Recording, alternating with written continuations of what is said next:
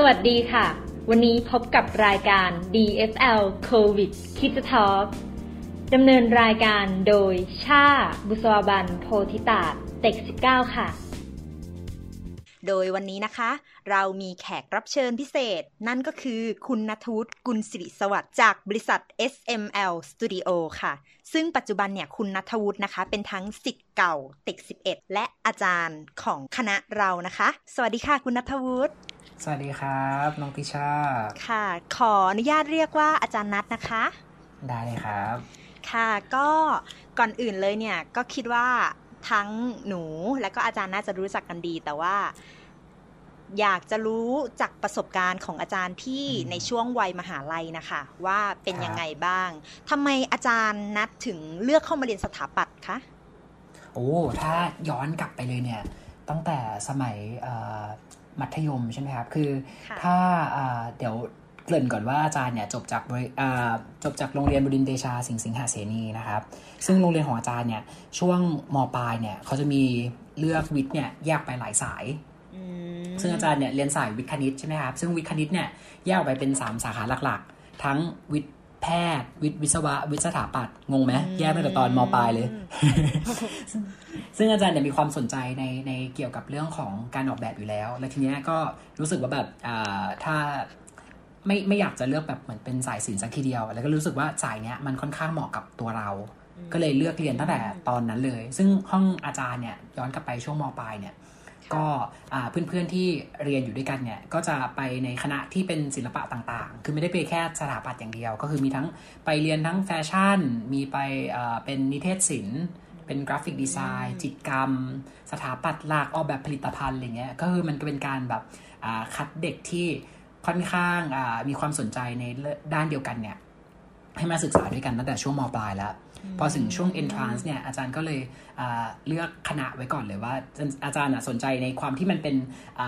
ที่อาจารย์เลือกเรียน interior เนี่ยเพราะรู้สึกว่าอาจารย์สนใจในส่วนของความเป็นสถาปัตยกรรมนี่แหละแต่ส่วนตัวอาจารย์แล้วอาจารย์รู้สึกว่าสเกลของสถาปัตย์เนี่ยมันดูค่อนข้างใหญ่ไปสำหรับอาจารย์มีความสนใจในเรื่องของ product ด้วยไงก็เลยรู้สึกว่า interior เนี่ยมันเป็นอะไรที่อยู่ตรงกลางระหว่างสถาปัตย์ที่มันใหญ่มากๆกับ product ที่เป็นชิ้นเล็กๆนะครับสุดท้ายคือเข้ามาเนี่ยก็ทำให้เราได้ดูว่าจริงๆ interior เนี่ยเราแม่งต้องรู้ทุกอย่างเลยตอนนี้ ใช่ก็เลยเลือกสาขาอินทีเรียเนี่ยแหละตอนเมื่อเราอินทาเลยของธรรมศาสตร์เนี่ยเป็นอันดับ1เลยตอนนั้นนะครับแล้วในช่วงระหว่างเรียนเนี่ยมีช่วงที่เราท้อบ้างไหมคะหรือว่าช่วงที่เรารู้สึกดาวกับการเรียนอะไรอย่างเงี้ยแล้วเราฉุดตัวเองมาจากจุดๆนั้นยังไงเหรอคะอาจารย์ว่ามันเป็นเรื่องปกตินะไม่ในทุกสาขาวิชาชีพในทุกสาขาในการเรียนของเราเนี่ยแหละว่ามันจะต้องมีช่วงที่แบบเรารู้สึกแบบดาวมันทำไม่ได้มันอะไรเงี้ยแต่อาจารย์ยกตัวอย่างละกันถ้าช่วงที่ดาวที่เห็นได้ชัดคือช่วงที่อาจารย์ทำ thesis ตอนนั้น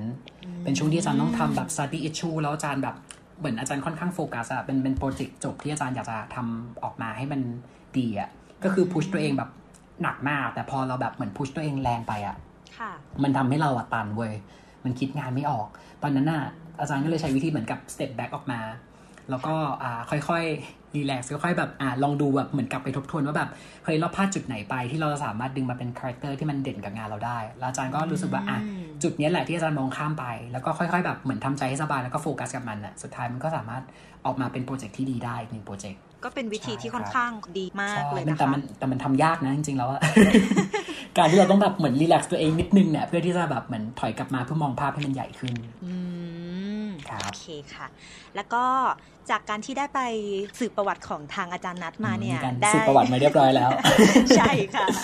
ได้เห็นว่าอาจารย์นัทเนี่ยได้ไปเรียนต่อนอกด้วยใช่ไหมคะทางสถาบันโดมุสAcademy ที่อิตาลีใช่ไหมคะใช่ครับทำไมตอนนั้นเราถึงเลือกไปเรียนต่อนอกล่ะคะก็ถ้าตอนที่อาจารย์เลือกไปเรียนที่โดมุสใช่ไหมครับคือ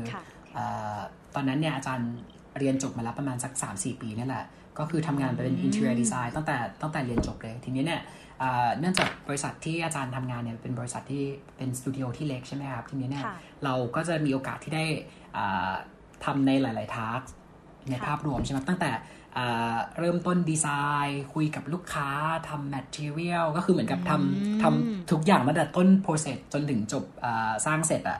ทีนี้อาจารย์รู้สึกว่ามันเป็นประสบการณ์ที่อาจารย์ได้เรียนรู้แบบประมาณครบ circle ประมาณหนึ่งแล้วก็ช่วงที่อาจารย์เลือกที่จะไปเรียนต่อเนี่ยอาจารย์รู้สึกว่ามันมีอีกหลายแนวคิดเนี่ยที่อาจารย์อยากจะศึกษานอกจากในแนวคิดในรูปแบบของไทยเนี่ยทีนี้เนี่ยอาจารย์ก็เลยมานั่งดูว่าประเทศไหนหรือว่ามหาลัยไหนเนี่ยที่มันค่อนข้างเหมาะกับตัวเรา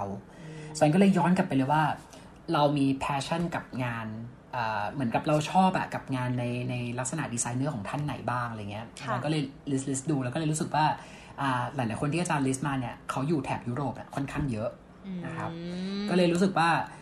พอมาไล่ดูหลายๆมหาลัยแล้วเนี่ยก็รู้สึกว่าโดมุสเนี่ยก็ค่อนข้างตอบโจทย์อาจารย์เหมือนกันคือหนึ่งแล้วเนี่ยอาจารย์ชอบดีไซเนอร์อิตาลีเนี่ยหลายท่านเลยอย่างเช่นแบบเหมือนยกตัวอย่างเลยแบบรุ่นเดอะอย่างแบบโจพอนติอย่างเงี้ยหรือว่าแพทริเซียคิวล่าเนี่ยเขาก็เหมือนมีโอกาสได้อย่างแพทริเซียคิวล่าเนี่ยเขาก็มีโอกาสที่เข้ามาร่วมสอนกับโดมุสบ้างในบางเทอมอะไรเงี้ยอาจารย์ก็รู้สึกว่าแบบเราอยากจะเรียนรู้แบบแนวคิดแบบของเขาอะเพราะว่าเขาสามารถทำงานออกมาได้มีรูปแบบที่ค่อนข้างแตกต่างจากของไทยก็คือได้เข้าไปเรียนตัวจริงเลยใช่ตรงนั้นแต่ว่าตอนที่อาจารย์เข้าไปเรียนที่โดมูสอะแพทริเซียเขาไม่ได้สอนแล้วแต่อาจารย์ได้ฝึกงานกับเขาตั้งแต่ตอนนั้นใช่ก็เลยทีนี้เนี่ยอาจารย์ก็มาดูว่าตัวอาจารย์เองเนี่ยไม่ได้มีทุนทรัพย์เยอะ ทีนี้อาจารย์ก็เลยต้องหามหาลัยเนี่ยที่มีทุนการศึกษาด้วยทีนี้เนี่ยประจวบเหมาะช่วงที่อาจารย์กำลังหาทุนการศึกษาอยู่เนี่ยโดมูสเนี่ยเขาเปิดการประกวดแบบชิงทุนอาจารย์ก็เลยส่งผลงานเนี่ยเข้าไปประกวดด้วยตอนนั้นแล้วก็ได้รับรางวัลชนะเลิศอาจารย์ก็เลยมีโอกาสได้ไปเรียนซึ่งตอนนั้นก็กระทันหันเหมือนกันหลังจากที่เราส่งไปชิงทุนนะอาจารย์ยังไม่ได้สอบภาษาอังกฤษใดๆเลยอาจารย์ต้องทำทุกอย่างให้จบภายในแบบ2-3 อาทิตย์อะเพื่อที่จะส่งคะแนนให้เขาใช่อาจารย์ต้องเหมือนกับอย่าง IELTS อาจารย์อ่านเองเลยนะไม่มีโอกาสใช่ไม่มีโอกาสได้ไปเรียนอาจารย์เอาชีทมานั่งอ่านเองแล้วก็ไปสอบสุดยอดมากเลยนะคะอาจารย์ใช่เพราะตอนนั้นเหมือนกับพอช่วงที่อาจารย์เห็นทุนที่มันประกาศออกมาแล้วว่าก็ยังไม่รู้ไงว่าเราจะได้หรือเปล่าอะไรเงี้ยแล้วมันค่อนข้างแบบฉุกละหุกเลยแบบโฟกัสที่การทำโปรเจกต์เพื่อที่จะชิงทุนตอนนั้นแล้วการเรียนที่ต่างประเทศกับที่ประเทศไทยเนี่ยมหาวิทยาลัยเนี่ยมันค่อนข้างแตกต่างกันมากไหมคะอาจารย์ว่ามันก็มีทั้งแบบข้อแตกต่างแล้วก็ข้อที่เหมือนกันแต่ว่ามันเทียบกันค่อนข้างยากเหมือนกันเพราะว่าอย่างที่อาจารย์ไปเรียนมันเป็น postgraduate school ใช่ไหมแต่ว่าของที่ไทยที่เราเรียนมันเป็นแบบมันเป็น bachelor degree เพราะนั้นตัวในเรื่องของพื้นฐานกับ theory มันจะค่อนข้างชัดเจนกว่าที่นู่นมันก็คือถ้าเกิดเป็น postgraduate เนี่ยมันคือเริ่มเอา theory ทั้งหมดที่เราเรียนมามันเริ่มใช้จริงค่อนข้างเยอะแล้วแต่อาจารย์จะเทียบในรูปแบบของวิธีการเรียนการสอนละกันถ้าของที่โดมุสเนี่ยการวัดผลของเขาเนี่ยจะค่อนข้างเป็นวัดผลเป็นกลุ่มเวิร์กเนี่ยค่อนข้างเยอะนะครับแล้วก็จุดเด่นของโดมุสเลยเนี่ยเขาจะมีคอนเนคชั่นกับแบรนด์กับดีไซเนอร์ดังๆเนี่ยเยอะเพราะฉะนั้นในทุกโปรเจกต์ไทป์เนี่ยก็จะมีแบรนด์เนี่ยเข้ามา collaborate ด้วยรวมถึงดีไซเนอร์ดังๆเนี่ยก็จะมาร่วมเป็นอาจารย์ที่มาตรวจแบบด้วยนะครับซึ่งส่วนที่มันจะเหมือนกันกับของธรรมศาสตร์เนี่ยคือธรรมศาสตร์เราเริ่มที่จะใช้โมเดลใกล้เคียงกันประมาณนี้แล้วนะครับยกตัวอย่างเช่นน่าจะเมื่อประมาณสักปี 2019 ใช่ไหมตอนวิชา 315 เนี่ยเราก็ได้การ collaborate กับแบรนด์ดิษยาใช่ไหมครับให้เหมือนทางนั้นก็เป็นดีไซเนอร์ซีเนียร์จากดิษยาเนี่ยพี่พลอยแสงเนี่ยมาช่วยตรวจแบบให้กับนักศึกษาเรานะครับอย่างของปีที่แล้วมั้งก็ได้ของคุณชนใช่ไหมกับคุณทินของชนอรุมาทีที่ร่วมมาให้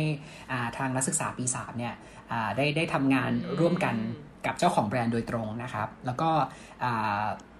อย่างของที่นู่นเนี่ยตอนสมัยอาจารย์เรียนเนี่ยนอกจากที่จะมีเรื่องของแบรนด์แล้วเนี่ยเขาก็จะเชิญดีไซเนอร์ชื่อดังเนี่ยเข้ามาร่วมตรวจแบบด้วยนะครับเหมือนกับเป็นที่ปรึกษาของโปรเจกต์อย่างตอนนั้นเนี่ยอาจารย์ทำโปรเจกต์แรกเลยที่ไปเรียนที่โดมุสเนี่ยมันเป็นทำเป็นรีเทลดีไซน์เหมือนกันตอนนั้นอาจารย์ได้รับการ collaborate กับมหาลัยเนี่ยจากแบรนด์ Timberland นะครับเขาก็มีแบบเหมือนกับทั้งผู้บริหารเนี่ยเข้ามาตรวจแบบเลยแล้วก็ได้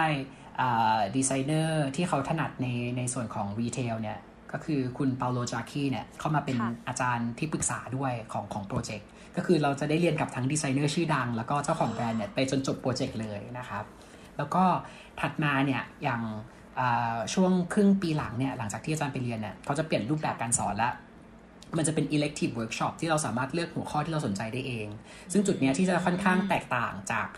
ที่เมืองไทยเพราะว่าตรงนี้เนี่ยเขาจะเริ่มเอาเมเจอร์อื่นๆเนี่ยเข้ามาเรียนด้วยเข้ามาทำเวิร์กช็อปร่วมกันเพราะฉะนั้นอาจารย์จะมีโอกาสได้ exchange กับเด็กที่เรียน business design product design หรือว่า interaction design คือทำงานกลุ่มไปพร้อมๆกันเพราะฉะนั้นเรื่องของ approach เนี่ยมันจะมีหลากหลายแต่สุดท้ายคือเราต้องแบบเหมือนกับ brainstorming กันแล้วก็คือมันจะทำให้โปรเจกต์ออกมาครบองค์ประกอบมากขึ้นซึ่งโดยความเป็นจริงแล้วตอนที่เราทำโปรเจกต์อ่ะเราจะต้องทำงานกับคนที่อยู่หลากหลายอาชีพอยู่แล้วนะครับอันนี้ก็เป็นการฝึกอย่างหนึ่งแล้วก็อีกอย่างหนึ่งที่เป็นข้อแตกต่างเลยคืออย่าง Domus Academy เนี่ยมันเป็นมหาลัยที่เป็น international คือเราไม่ได้มีแค่ anchor จากคนที่เป็นชาวอิตาเลียนอย่างเดียวก็จะมีเหมือนกับคนทั่วโลกมาร่วมเรียนกับอาจารย์เพราะฉะนั้นอาจารย์จะได้ประสบการณ์จากเพื่อนๆที่มาจากต่างประเทศเนี่ยค่อนข้างเยอะเหมือนกันแบบหลากหลายมากมีทั้งแบบเพื่อนอินเดียเพื่อนที่มาจากทางจีนเพื่อนที่มาจากทางอเมริกาใต้ลาตินเกาหลีอะไรอย่างเงี้ยคือเยอะมากเท่าที่ฟังดูนี่ดูเป็นประสบการณ์ที่แบบค่อนข้างคุ้มค่ามากเลย ใช่ครับใช่ครับโอเคค่ะถ้าอย่างนั้นเดี๋ยวเราจะมาต่อในคำถามที่เกี่ยวข้องกับปัจจุบันเลยละกันนะคะครับผมโอเคก็เนื่องจากอาจารย์นัทเนี่ยเป็นทั้งสถาปนิกด้วยและอาจารย์ด้วยก็เลยอยากทราบว่าในช่วงของโควิด -19 เนี่ยการทำงานและการสอนเนี่ยมีความยากลำบากเจอปัญหาอะไรเจออุปสรรคอะไรบ้างไหมคะโอเคครับงั้นถ้าเริ่มจากการทำงานก่อนใช่ไหมครับก็คือถ้าจากการทำงานเนี่ยแน่นอนเลยอุปสรรคแรกคืออาจารย์ไปไซต์ไม่ได้ใช่ใช่ในการที่เราทำงานแล้วเราไปตรวจไซต์เนี่ยมันจะค่อนข้างลำบากนิดนึงแต่ว่ารวมถึงในเรื่องของการประชุมด้วยเพราะว่างานเรามันเป็นงานที่แบบเหมือนเราต้องคุยกันเยอะเราต้องเจอหน้ากันเนาะใช่ใช่แต่ว่ามันก็เป็นเหมือนกับช่วงแรกๆมากกว่าของการทำงานทีนี้เนี่ยหลังจากช่วงโควิดมาสักพักนึงเนี่ยเราก็ต้องมีการปรับตัวมากขึ้นใช่ไหมเราก็เริ่มใช้ tools ที่เป็นเชิงออนไลน์เนี่ยได้ดีขึ้นเพราะนั้นจากที่หน้างานเวลาที่เขามีปัญหาอะไรเนี่ยเขาก็จะส่งมาเป็นวิดีโอบ้างเป็นภาพบ้างคุยกับอาจารย์บ้างทีนี้เราก็จะเซตสเกดูแล้วก็จะคุยเหมือนกับเปิดกล้องใช้ซูมอะไรเงี้ยค่อนข้างเยอะเหมือนกันรวมถึงการพรีเซนต์งานผ่านของกับทางลูกค้าด้วยอาจารย์ก็เปลี่ยนมาเป็นแพลตฟอร์มที่เป็นออนไลน์เนี่ยมากขึ้นนะครับซึ่งมันส่งผลกับปัจจุบันนิดนึงเหมือนกันเพราะว่าในแง่ของการที่เราจะประชุมงานกันเนี่ยตอนนี้กลายเป็นว่าถ้ามันเป็นเมเจอร์ที่มันไม่ได้สำคัญมากเนี้ยเราก็เลือกที่จะใช้แพลตฟอร์มออนไลน์มากกว่าที่จะไปดูที่หน้างานนะครับประมาณนี้หลักๆเป็นเรื่องของการสื่อสารมากกว่าครับที่เป็นปัญหาหลักนี่ก็เห็นด้วยเหมือนกันนะคะเพราะว่าแบบบางที่เงี้ยไม่ใช่ว่าทุกที่ที่จะเป็นอินเทอร์เน็ตที่ดีหรือว่าการที่สื่อสารแล้วมันจะทันใจเหมือนกับเราคุยกันต่อหน้าเนาะเพราะว่าบางทีแบบเหมือนคุยกันแล้วแบบมันติดปัญหาตรงนี้อาจารย์สเก็ตคุยกันแบบมันง่ายกว่าไงแต่ตอนนี้ก็แบบเหมือนดีใช้แบบใช้ Surface เขียนส่งกลับไปอะไรเงี้ยค่ะแล้วถ้าในด้านการเรียนการสอนเนี่ยถ้าการเรียนออนไลน์กับการเรียนในห้องเรียนเนี่ยมันอาจารย์คิดว่ามันมีความแตกต่างกันมากไหมคะถ้าถามอาจารย์ตรงๆเนี่ยแตกต่างกันเยอะมากเลยนะ โดยเฉพาะคณะของเราซึ่งคณะของเราเนี่ยแน่นอนอยู่แล้วมันเป็น active learning ถูกปะลองนึกภาพเหมือนกับตอนที่เราเรียนปีหนึ่งอย่างเงี้ยการเข้ามาแล้วเราต้องใช้เหมือนกับ hand sketch ในการตรวจแบบเนี่ยถ้ามันเป็นรูปแบบออนไลน์เนี่ยอาจารย์ว่าถามว่าทำได้ไหมอาจารย์ว่าทำได้แต่มันคงทำได้ยากแล้วมันการเรียนรู้เนี่ยมันอาจจะทำได้ช้ากว่านะครับรวมถึงการที่เราเจอกันเราต้อง brainstorming กันอะไรเงี้ยมันค่อนข้างลำบากเหมือนกันส่วนตัวที่อาจารย์ว่าอันนี้หนูก็เห็นด้วยเหมือนกันนะคะเพราะว่าถ้าให้หนูบอกในฐานะของการเป็นนักศึกษาเนี่ยหนูก็รู้สึกว่าการที่มีinteractive กันในห้องอ่ะมันทำให้ moodโทนของการเรียนมันดีขึ้นมากกว่าการเรียนแบบออนไลน์เราจะมีสมาธิมากกว่านะคะใช่ครับก็ถ้าเทียบกับเรื่องอย่างเทอมที่แล้วเนี่ยอาจารย์ยังไม่ได้สอนเป็นช่วงที่แบบมันเข้ามากับช่วงโควิดพอดี แต่อาจารย์มีโอกาสได้ตรวจ thesis ของปีนี้นะครับตรวจไฟนอลเพราะนั้นก็จะเป็นรูปแบบผ่านทาง Microsoft Teams ซึ่งอาจารย์ก็ยกเครดิตให้รุ่นพี่เรานะว่ารุ่นพี่เราเนี่ยก็มีการปรับตัวค่อนข้างเยอะเหมือนกันเพราะว่ามันตรวจแบบเนี่ยก็ค่อนข้างลำบากใช่ไหมและทั้งที่ต้องทำโปรเจกต์จบที่มันเป็นโปรเจกต์ที่ค่อนข้างยิ่งใหญ่มาก รวมถึงการเตรียม presentation ในรูปแบบที่เป็นออนไลน์ทั้งหมดมันเป็นสิ่งที่เขายังไม่เคยทำแต่เขาต้องทำเป็นโปรเจกต์จบเนี่ยก็ยกเครดิตให้เลยว่ามีความตั้งใจแล้วก็ปรับตัวได้ดีนะคะเพราะว่าอาจารย์ดูเช็คผลงานทั้งหมดแล้วเนี่ยก็อาจารย์ว่าเป็นรุ่นนี้ก็สามารถทำโปรเจกต์ได้อยู่ในเลเวลที่ค่อนข้างโอเคเลยในทุกๆคนนะครับแล้วก็ถ้าเปรียบเทียบในเรื่องของการสอนออนไลน์กับการเรียนในมุมมองของอาจารย์ตอนนี้นะคือ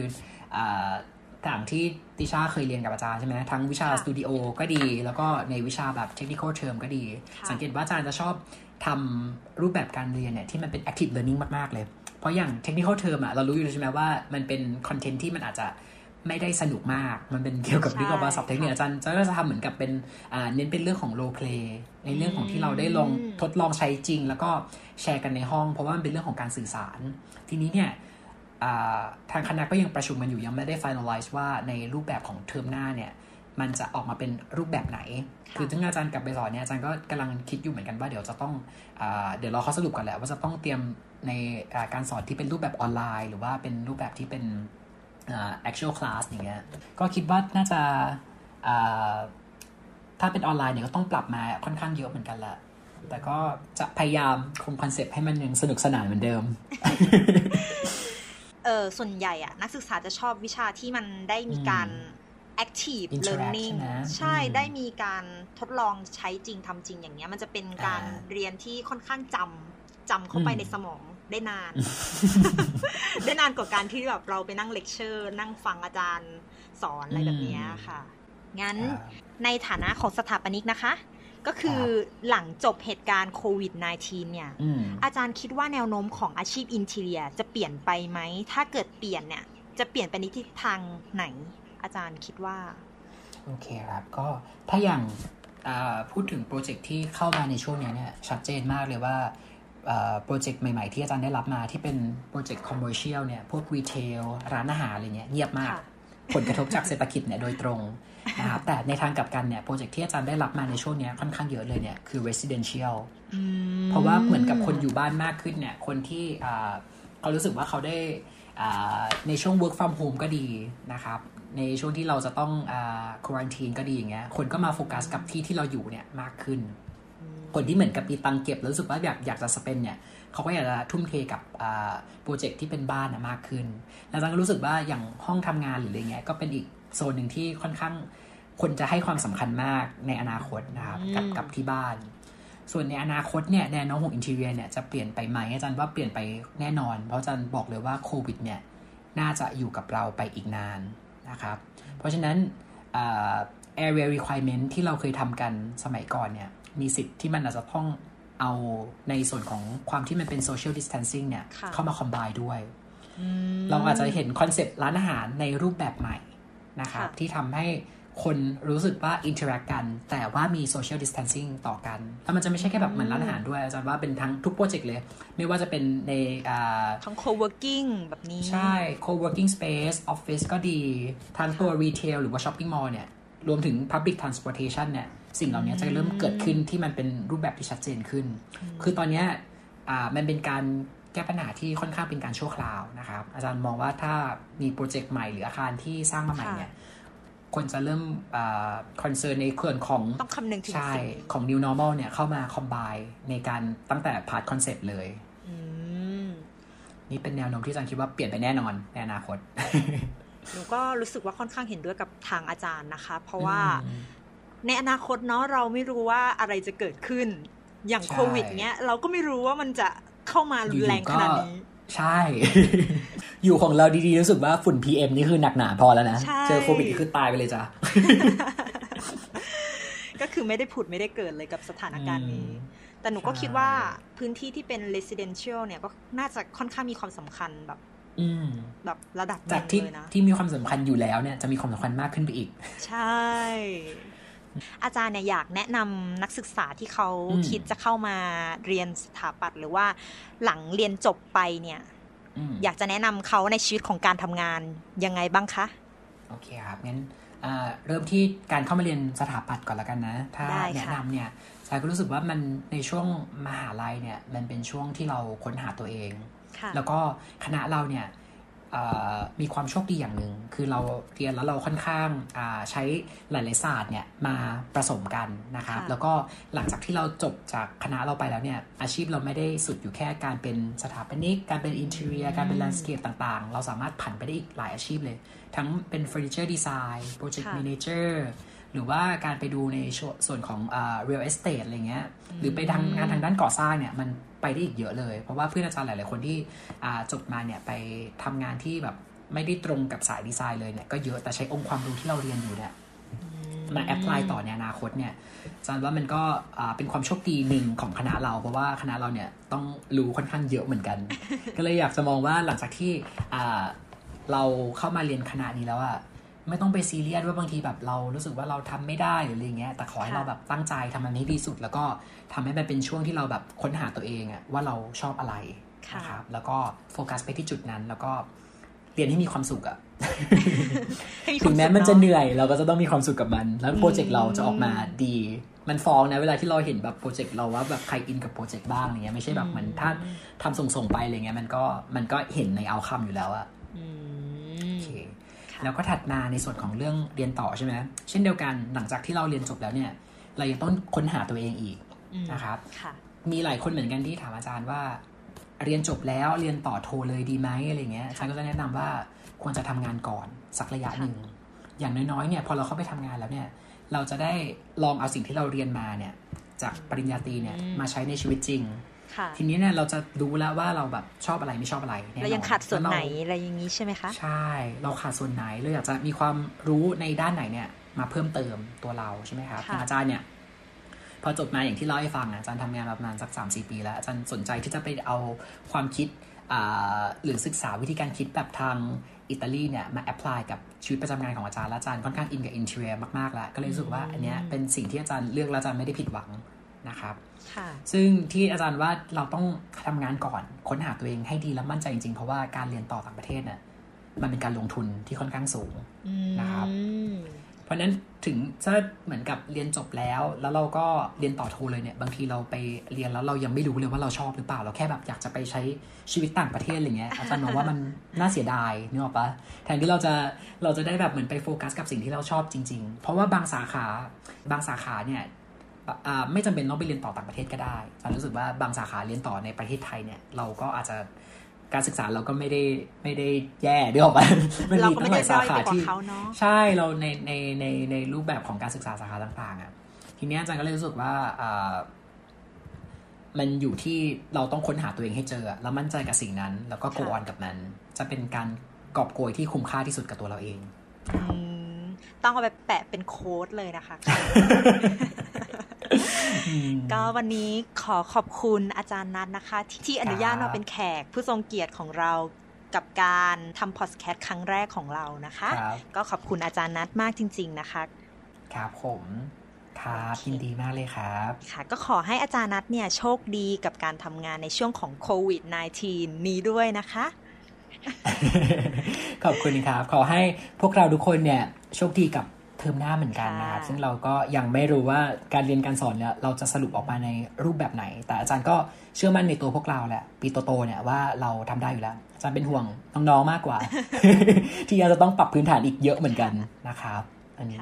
ครับขอให้โชคดีครับขอบคุณค่ะ